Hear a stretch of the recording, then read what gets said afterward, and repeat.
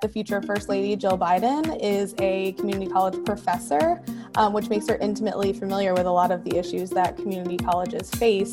And although the administration can't enact legislation on their own, they can certainly influence what policies Congress takes up over the next 2 years, including those related to higher education. This is In the Know with ACCT, the voice of community college leaders. I'm Jacob Bray. On this episode of In the Know, I spoke with Katie Brown, ACCT's Director of Government Relations, Jose Miranda, ACCT's Senior Government Relations Associate, and Jim Hermes, AACC's Associate Vice President for Government Relations, about what to expect from Capitol Hill and the White House in the coming year. We also discussed the upcoming National Legislative Summit and how to prepare. More information will be available in this episode's description. This conversation was recorded on Zoom, so you might notice a few brief dips in audio quality.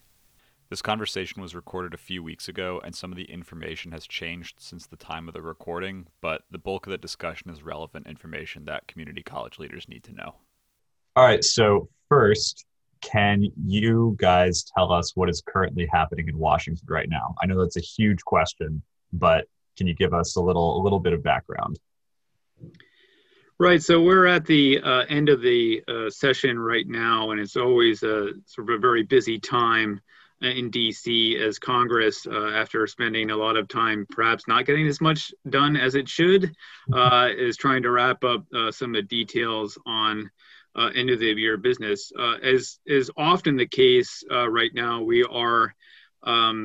they're trying to finalize the appropriations for the fiscal year 21, which actually started a couple of months ago at the beginning of October. So that's pretty typical. What is a little bit different from our perspective this year, of course, is the negotiations that are ongoing over another possible pandemic stimulus bill, which they hope to join in with the appropriations bill into one large package. As I said, negotiations actually on both those things are ongoing. Neither of them have been finalized. Those are the two biggest items from our perspective. There are a number of other things that Congress is working on, including defense authorization and any number of other things that they hope to wrap up by the end of this is not only the end of a session, but the end of a Congress. So, a big deadline coming up for them. So it's a busy time. There's a lot of conversations going on. But in terms of funding, originally the government has been operating up until right about now under what's called a continuing resolution that keeps the government open until a certain time. That deadline had been tomorrow, the 11th. They're working on another continuing resolution, and we'll pass it. That will extend that deadline to next Friday, the 18th. During which time they hope to finalize the negotiations on those spending bills. What do you think the likelihood is that happens? Or are there any other things that people can be looking for?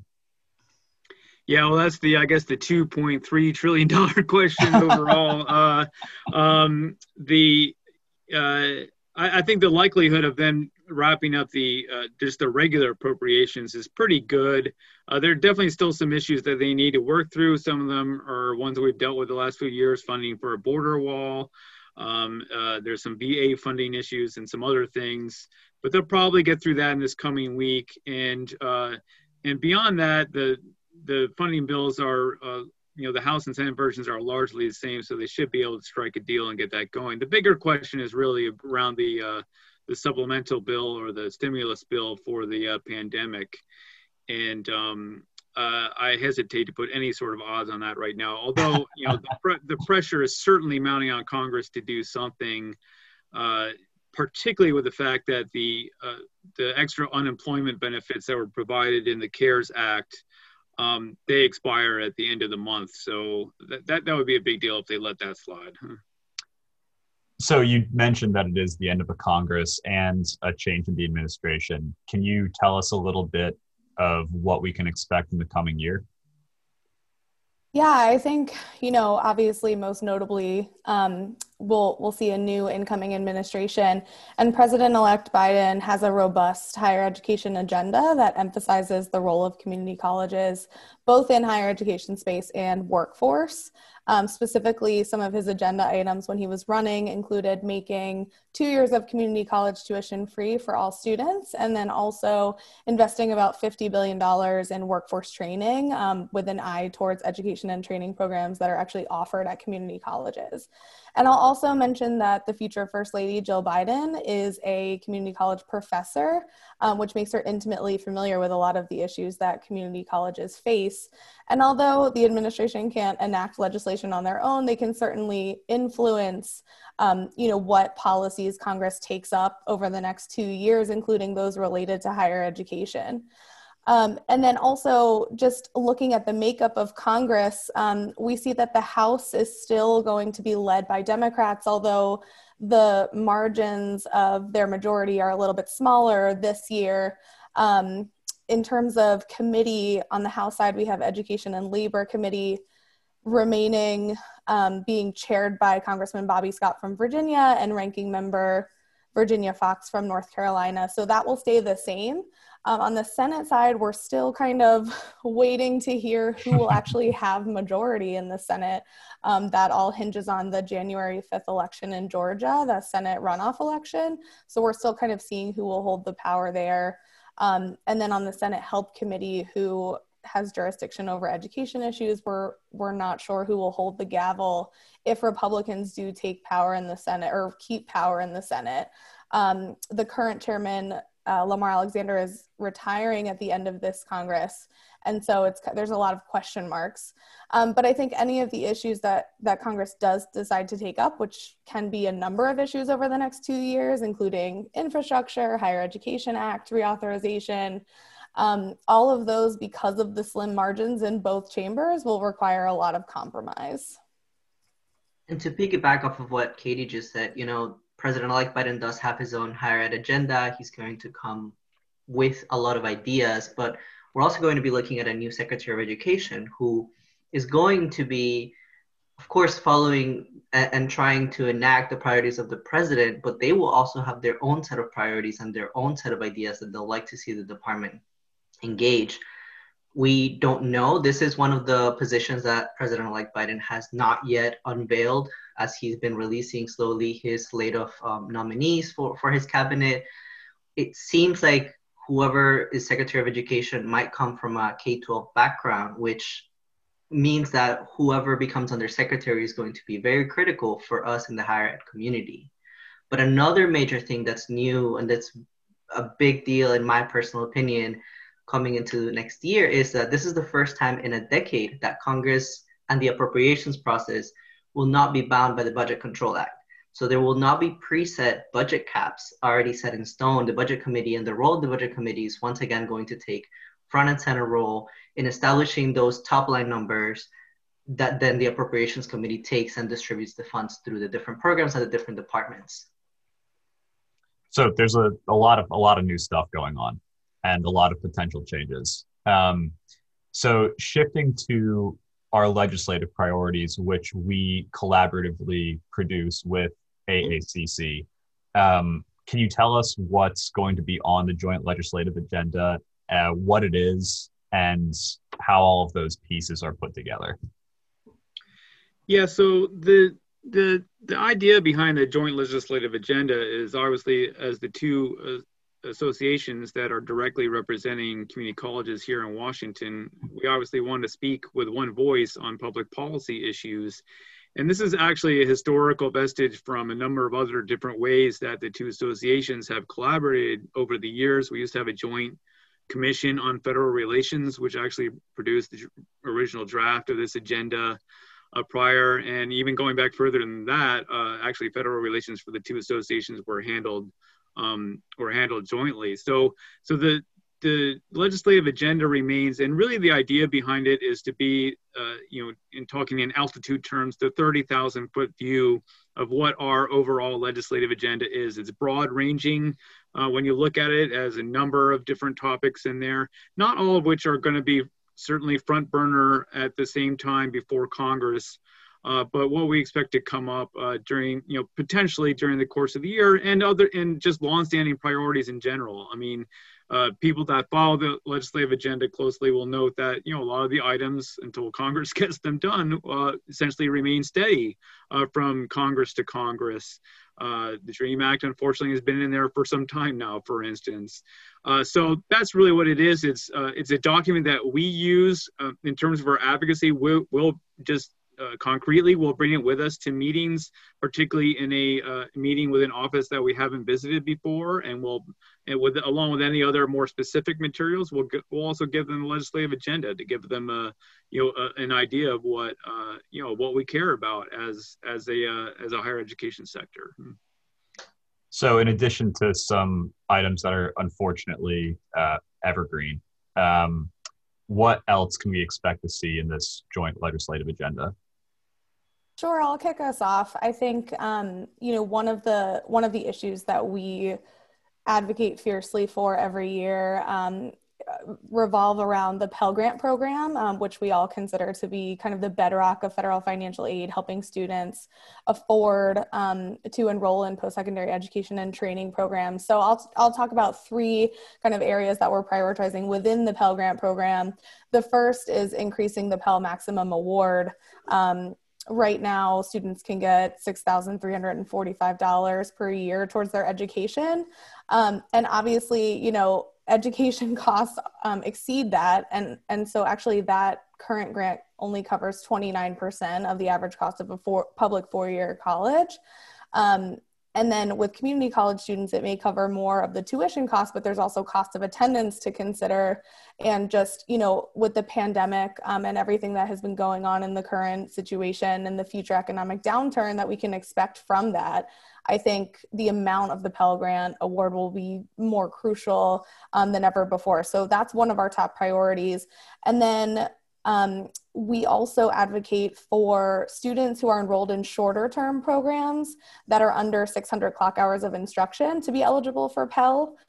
Currently, students who are enrolled in those types of programs, which are often, formed hand in hand with employers, they're a little bit more workforce oriented. They can get students in the door to their education and get them on a career pathway. Those courses are not currently eligible for Pell, so students are often on the hook to pay out of pocket for their cost for that program. So we're definitely advocating to see that change and see the Pell Grant modernized in that way. And then last but not least, we're also advocating for the reinstatement of Pell eligibility for incarcerated students, also known as Second Chance Pell. Right now, that's operating kind of on a pilot program basis. So there are institutions that are able to offer Pell Grant programs to incarcerated students, but that's not something that's available across the board, across the nation. And so that's something we're trying to make more permanent. And in addition to Pell, which is, again, our top priority and an annual issue for us, we also see federal funding as a top priority every year. The appropriation process occurs every year. Congress has to fund the federal government every year. They get delayed more often than not, but eventually they have to fund a government. And so there's a lot of top line priorities for us when it comes to higher ed funding programs. In addition to the Pell Grant program, there's other financial aid programs like the supplemental education opportunity grant, as well as federal work study. On the student side, on the institutional side, there's a lot of institutional aid programs that we advocate for.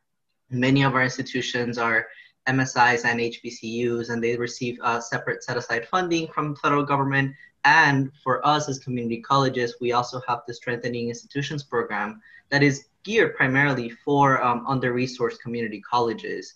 So those are big priorities for us.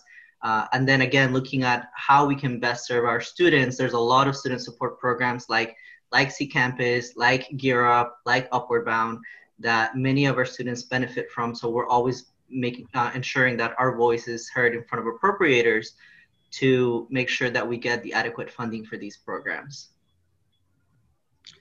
And then following on the legislative agenda, following the Pell and funding items that Katie and Jose were talking about, we get into the single most important piece of legislation on the authorizing side for community colleges, and that's the Higher Education Act reauthorization. And that bill has been pending for reauthorization for a number of years now. It was last reauthorized in 2008. So it is due, and as you all know, there have been a lot of changes in higher education, and a lot of modernization needs to be done to that bill and changes to it. So we are hopeful that Congress will turn to that and get that done in the coming Congress. We have way more items on the agenda with regards to HEA reauthorization than I'm going to mention right now. They do fall under the general categories of student financing, access and affordability, institutional accountability and promoting student success, and innovation and compliance. And each of those items has, again, about 5 or 6 bullet points underneath it. So a very wide-ranging agenda in terms of the Higher Education Act reauthorization. It is a very complex piece of legislation. We expect to see the House move forward with something similar to what they did last Congress last year in terms of their Affordability Act, and it remains to be seen what will happen on the Senate side.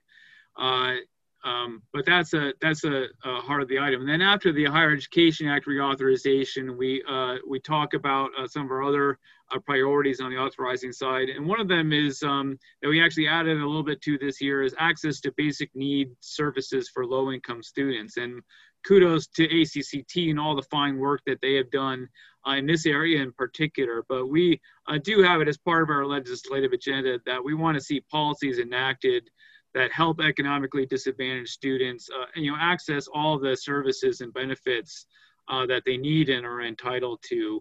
And in particular, we don't want to see things like work requirements and so forth get in the way of students being able to avail themselves of those programs and continue on with their education.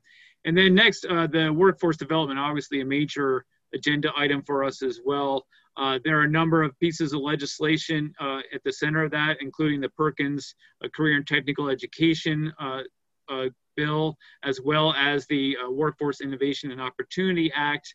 And then a relatively new item in that area is increasing funding for the Strengthening Community College Training Grants program, which is in its second, hopefully will be entering its second year in FY21.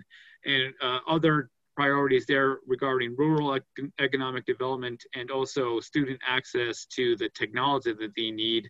Obviously, that is something that has become much more important even over this past year. Yeah, and like Jim said earlier today, like the HEA is what I would call our bread and butter in terms of our advocacy for authorizers, but there are other issues that still impact our institutions and our students. Jim alluded to the DREAM Act earlier in this conversation. We're ending the year on a very positive note in that the DACA program is now officially fully reinstated. So they are accepting new applications. The length of the program is for 2 years and 2-year renewals. Advanced parole and work permits are also reinstated. So that's really good. But ultimately, what our advocacy is always saying that while DACA is good, it's not a permanent solution. So obviously, we'll continue to advocate for the passage of a DREAM Act or something that provides a permanent solution to the many students that we serve who are DACA recipients. So there's a lot going on within our legislative agenda. How can people learn more? So I'll kick us off by saying people can learn more by attending our upcoming National Legislative Summit, or NLS for short. Every year, ACCT and AACC come together to hold the summit, and that it's a venue where community college trustees and other leaders can come together and discuss issues they're facing, learn more about these issues, and also advocate on the Hill for policy changes. This year, NLS will be virtual for obvious reasons, but it will be held on February 8th through 10th. And we're very much looking forward to it. As part of the NLS, we'll be hosting a panel discussion where we'll be diving into these priorities and talking more about kind of the reason why we're highlighting them as part of our agenda, giving background. So that'll be part of NLS. Leading up to NLS in the next couple of months, we'll also have a couple of educational webinars, and one of them will also be focused on these priorities and just kind of gearing folks up to be able to talk about them to their legislators and just giving generally more information. So that webinar should be announced soon on our website, and I encourage everyone to register for that as well. And in addition to these webinars and the sessions we're going to have at NLS, leading up to NLS, we're going to be working on preparing what we call backgrounders. And these are a little bit longer documents where we take some of these key issues, key programs that we've just been talking about, and we give more background, more information on them. You know, we provide context as to what the programs are, what the priorities are, what we are asking Congress to do, how it relates and it impacts our institutions and our students, and why it's important for our members to be knowledgeable and aware of the issue, especially as they converse with their legislators.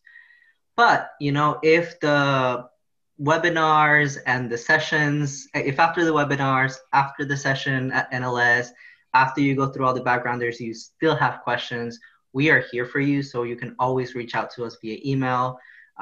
You can always reach out to us at publicpolicy@acct.org. That's an email address that Katie and I both check. So one of us will get you an answer. And if we don't know the answer, we will find the answer for you. This will be my 4th NLS. So I've seen this session a number of times, and I can guarantee that this is probably the best way to familiarize yourself with these issues, because fortunately between our two organizations, we have some of the most knowledgeable people in Washington. Yeah, I would just add, you know, we hope that NLS next year, despite the fact that it's virtual, you know, we hope that people will turn out and, you know, and participate in advocacy in much the same way that they would if they were here, so that we can have, as, you know, the same collective impact that, and we know that there is an impact from what you all do when you come to the NLS. And, you know, we hope to maintain that in this different context. And just to follow up on that, I think I like to look at the silver linings of things, right? 2020 has been a very tough year in many, many ways. But if there's one thing that we can see is that if you have been unable to come to NLS in the past because you're unable to travel, because work doesn't permit, this is an incredible opportunity to finally be part of it, because you don't have to leave your home.